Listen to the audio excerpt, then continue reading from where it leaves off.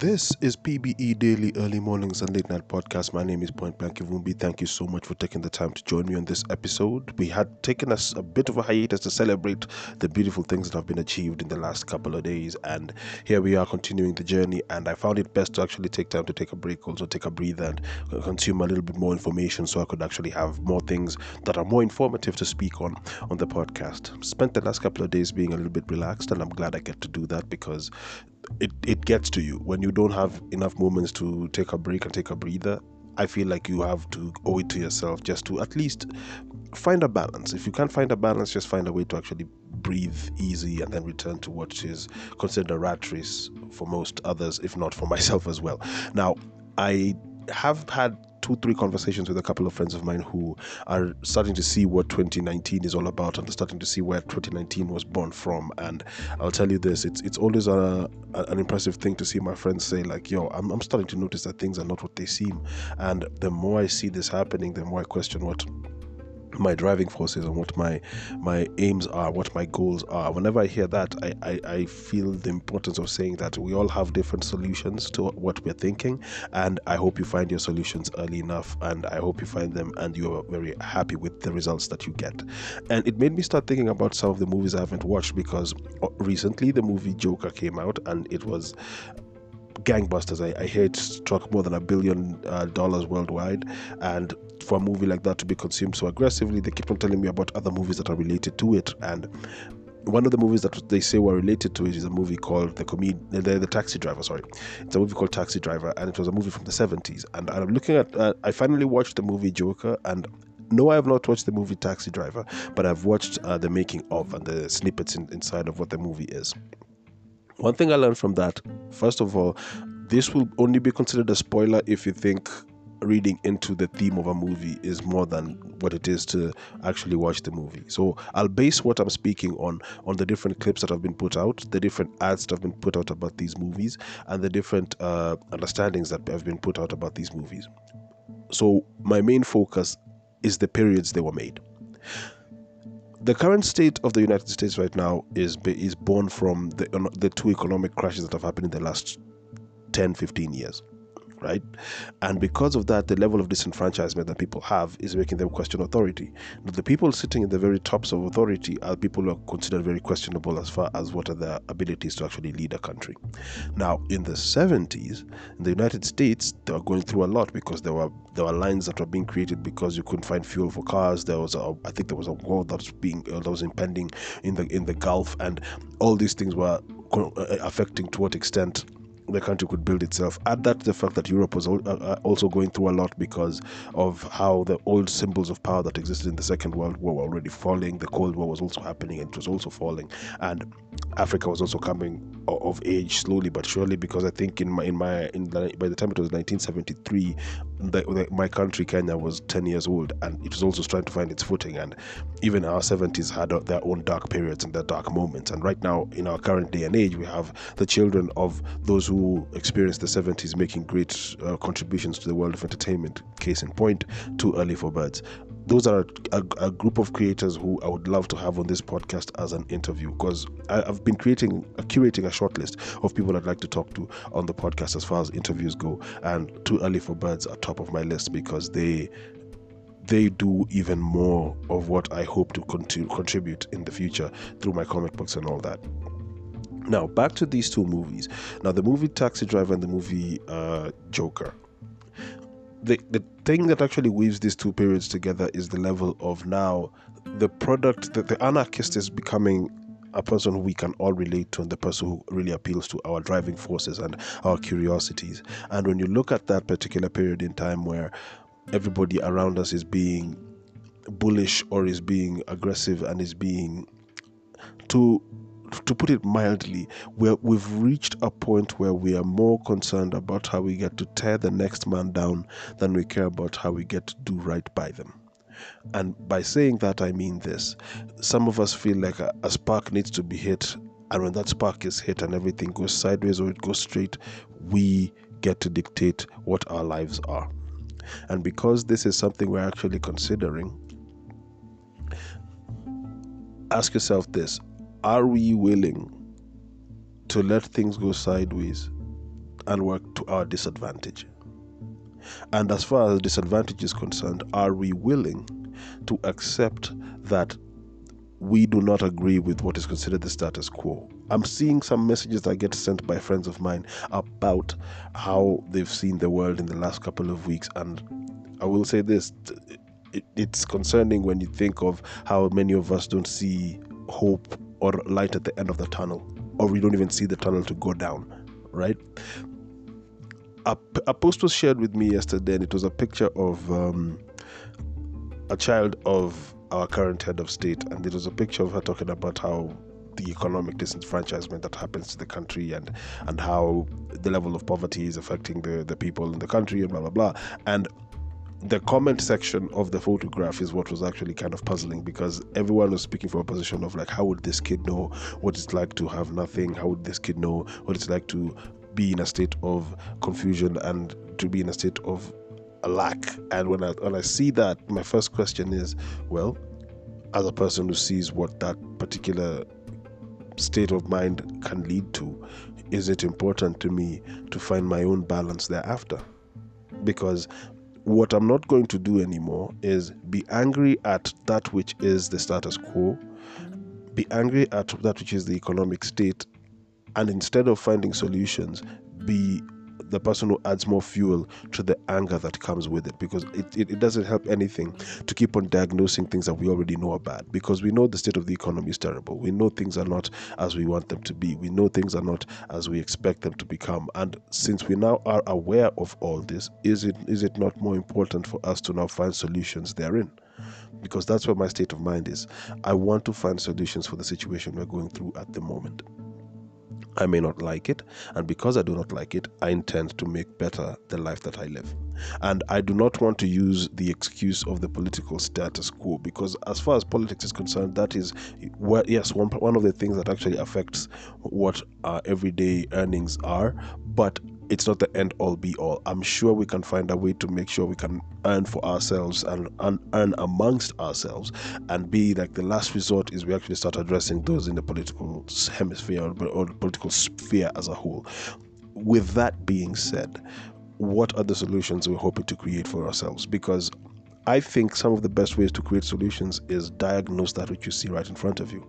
Some of the ideas I've been having for books I want to create have been ideas which would be, for lack of a better word, perceived in the angle of the bad guy trying to make himself seem as the good guy, or the bad guy seeming to be the person who makes the most sense. Think of it this way.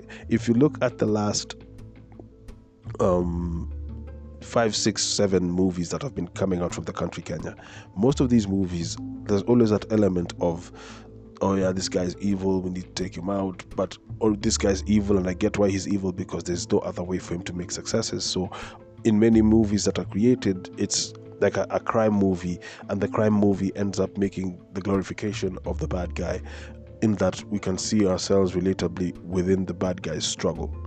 Now, knowing that this is how things are, my hope is I could find a way to make the mundane become entertaining. By that I mean this: I've never seen the story of a person who earns a living on an everyday basis in the most honest way possible, honest according to the law of the land, and that person is celebrated as the hero. But I'd like to talk about a person who, through the state scenarios, he did things that actually ended up making him successful. Take, for example, there's this TV series or Netflix called the Toys That Made Us, and in that series they talked about the guys who created Teenage Mutant Ninja Turtles, and that comic book had this funny element to it, which was the initial comic book was dark, grim, and violent because it was aimed at adults. When the licensing period came in, the TV shows and the toys and everything that happened thereafter was light-hearted and kinder. So from a dark place, a piece of hope was created. And when I think about that, it made me have this aha moment where I'm like, okay, yes, so things can be bad, but you could find a silver lining within the period of these bad things happening, and after the fact you could make something that was even of more value to the audience that actually consumes the material. It's one of the coolest things to discover, even when you're not even certain that there's an actual line that connects these two periods in time. Because we are disenfranchised. We are sad about the status quo. We are sad about everything that's happening around us that we hope to actually find solutions for. But because we know what all this seems to lead to, we tend to question their abilities to adapt. I mean, take for example, the first time I saw a movie about an anarchist that actually really struck me was, I think it was V for Vendetta. And when I watched that movie, I could relate to the bad guy because he was done wrong, and he found a way to redeem himself and save the country thereafter. And it's hilarious that I'm about to say this line from the movie V for Vendetta, and it's born from something that happened in November, and I'm recording this in November. Remember the 5th of November, the gunpowder treason and plot. I do remember that the 5th of November should never be forgot.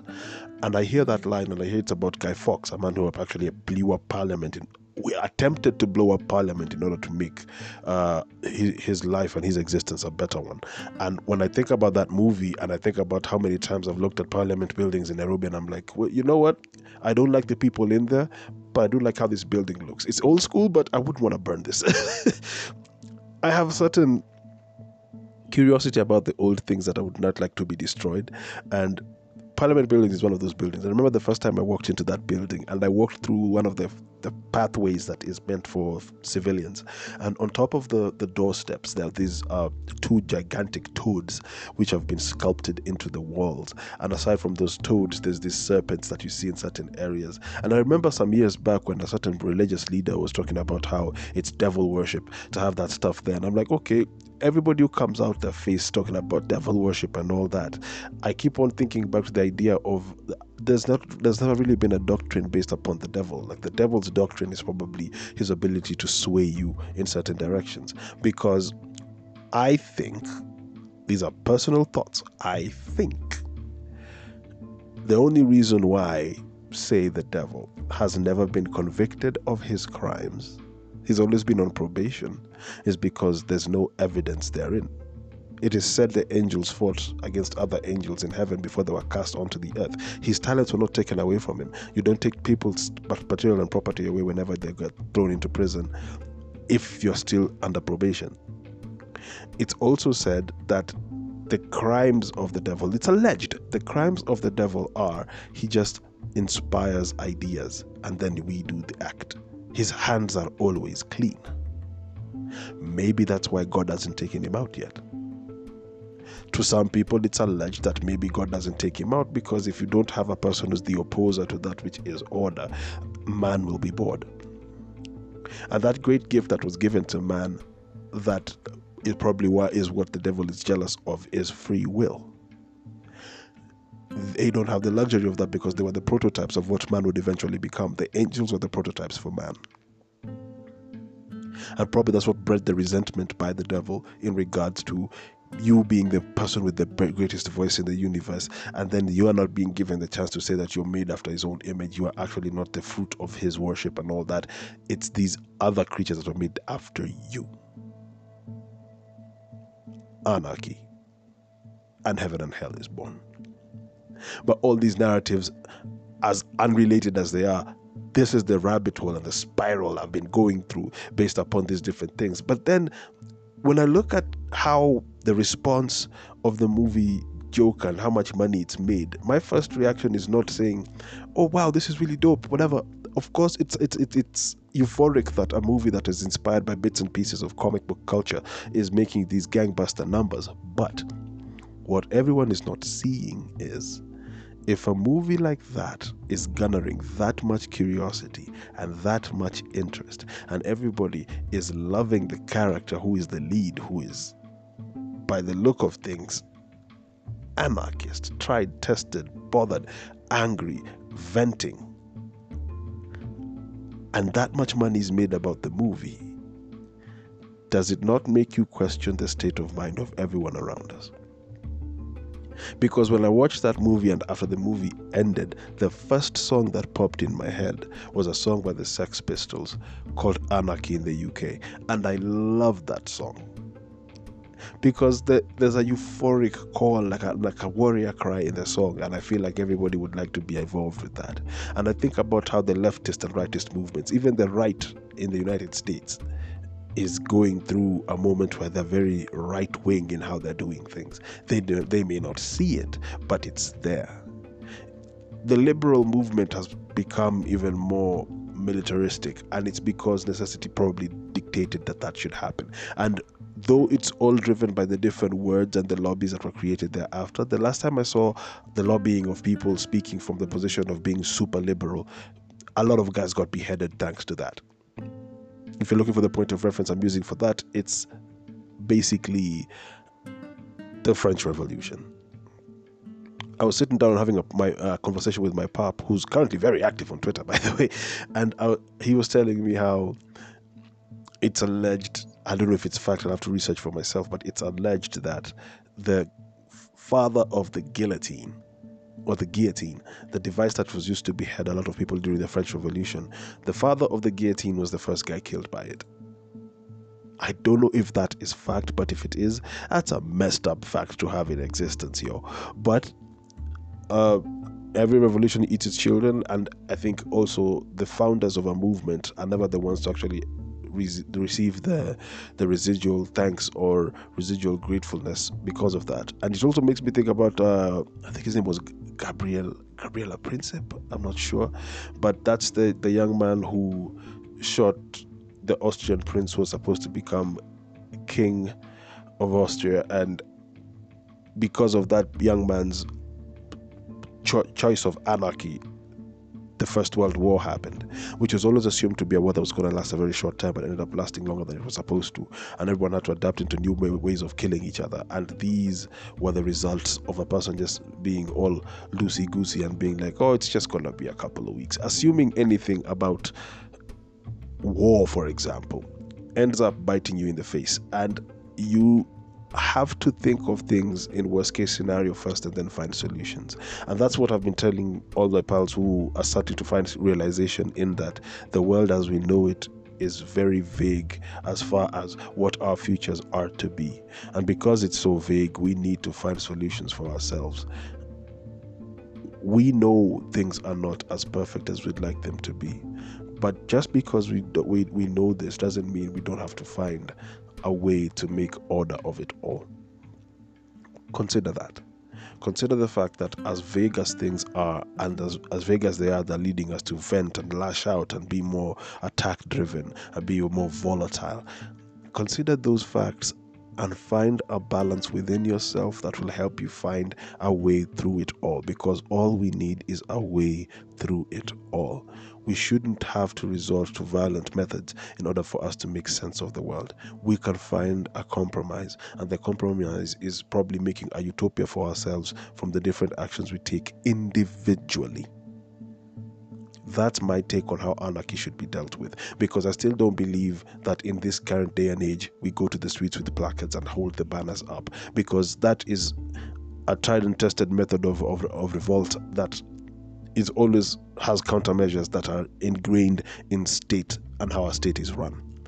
Countermeasures have to be created in order to actually make a great enough impact in regards to how bad things are. The only way you can change the signs of the time from what they are right now is to actually put money into the people's pockets who you know will use it to the best of your ability. Keep the money within your community before it gets to the next guy. And in our case in Kenya, because we're all one community, we're all black people, and most of us also of other communities. Now, as national members of this country, it's not about the math of which community is more than the other. It's more the math of how much money do we have that we can spend within our community before it gets to aristocracy. It's aristocracy I'd like to starve out. And the only way I can starve out aristocracy is to share money and wealth within the communities that I have directly in front of me. And not only do I mean tribal lands, I mean community in the sense of anybody who is around you who believes in what you do, regardless of what nationality they were born. That person, even if they come from European descent or Eastern descent or Muslim descent, it doesn't matter. But if that person in your immediate community is able to make you better by you spending your money with them, and because they're successful, you're successful, and you get to enjoy the wealth that comes thereafter, keep the money within the community before it gets to the aristocracy. Starve out the aristocracy. That's my thought right now. That's my thought process. That's my angle and my theme and my mantra. Starve out the aristocracy. Say it with me. Be Caesar or be nothing at all. Thank you for taking the time to listen to yet another episode. A new week is upon us. We're almost in the middle of November. We're about to jump into December and hopefully find our way to know what 2020 is all about. And though it looks dark, I know there's going to be hope. We're going to do great. We're going to be just fine as long as we prepare. Until next time, uno.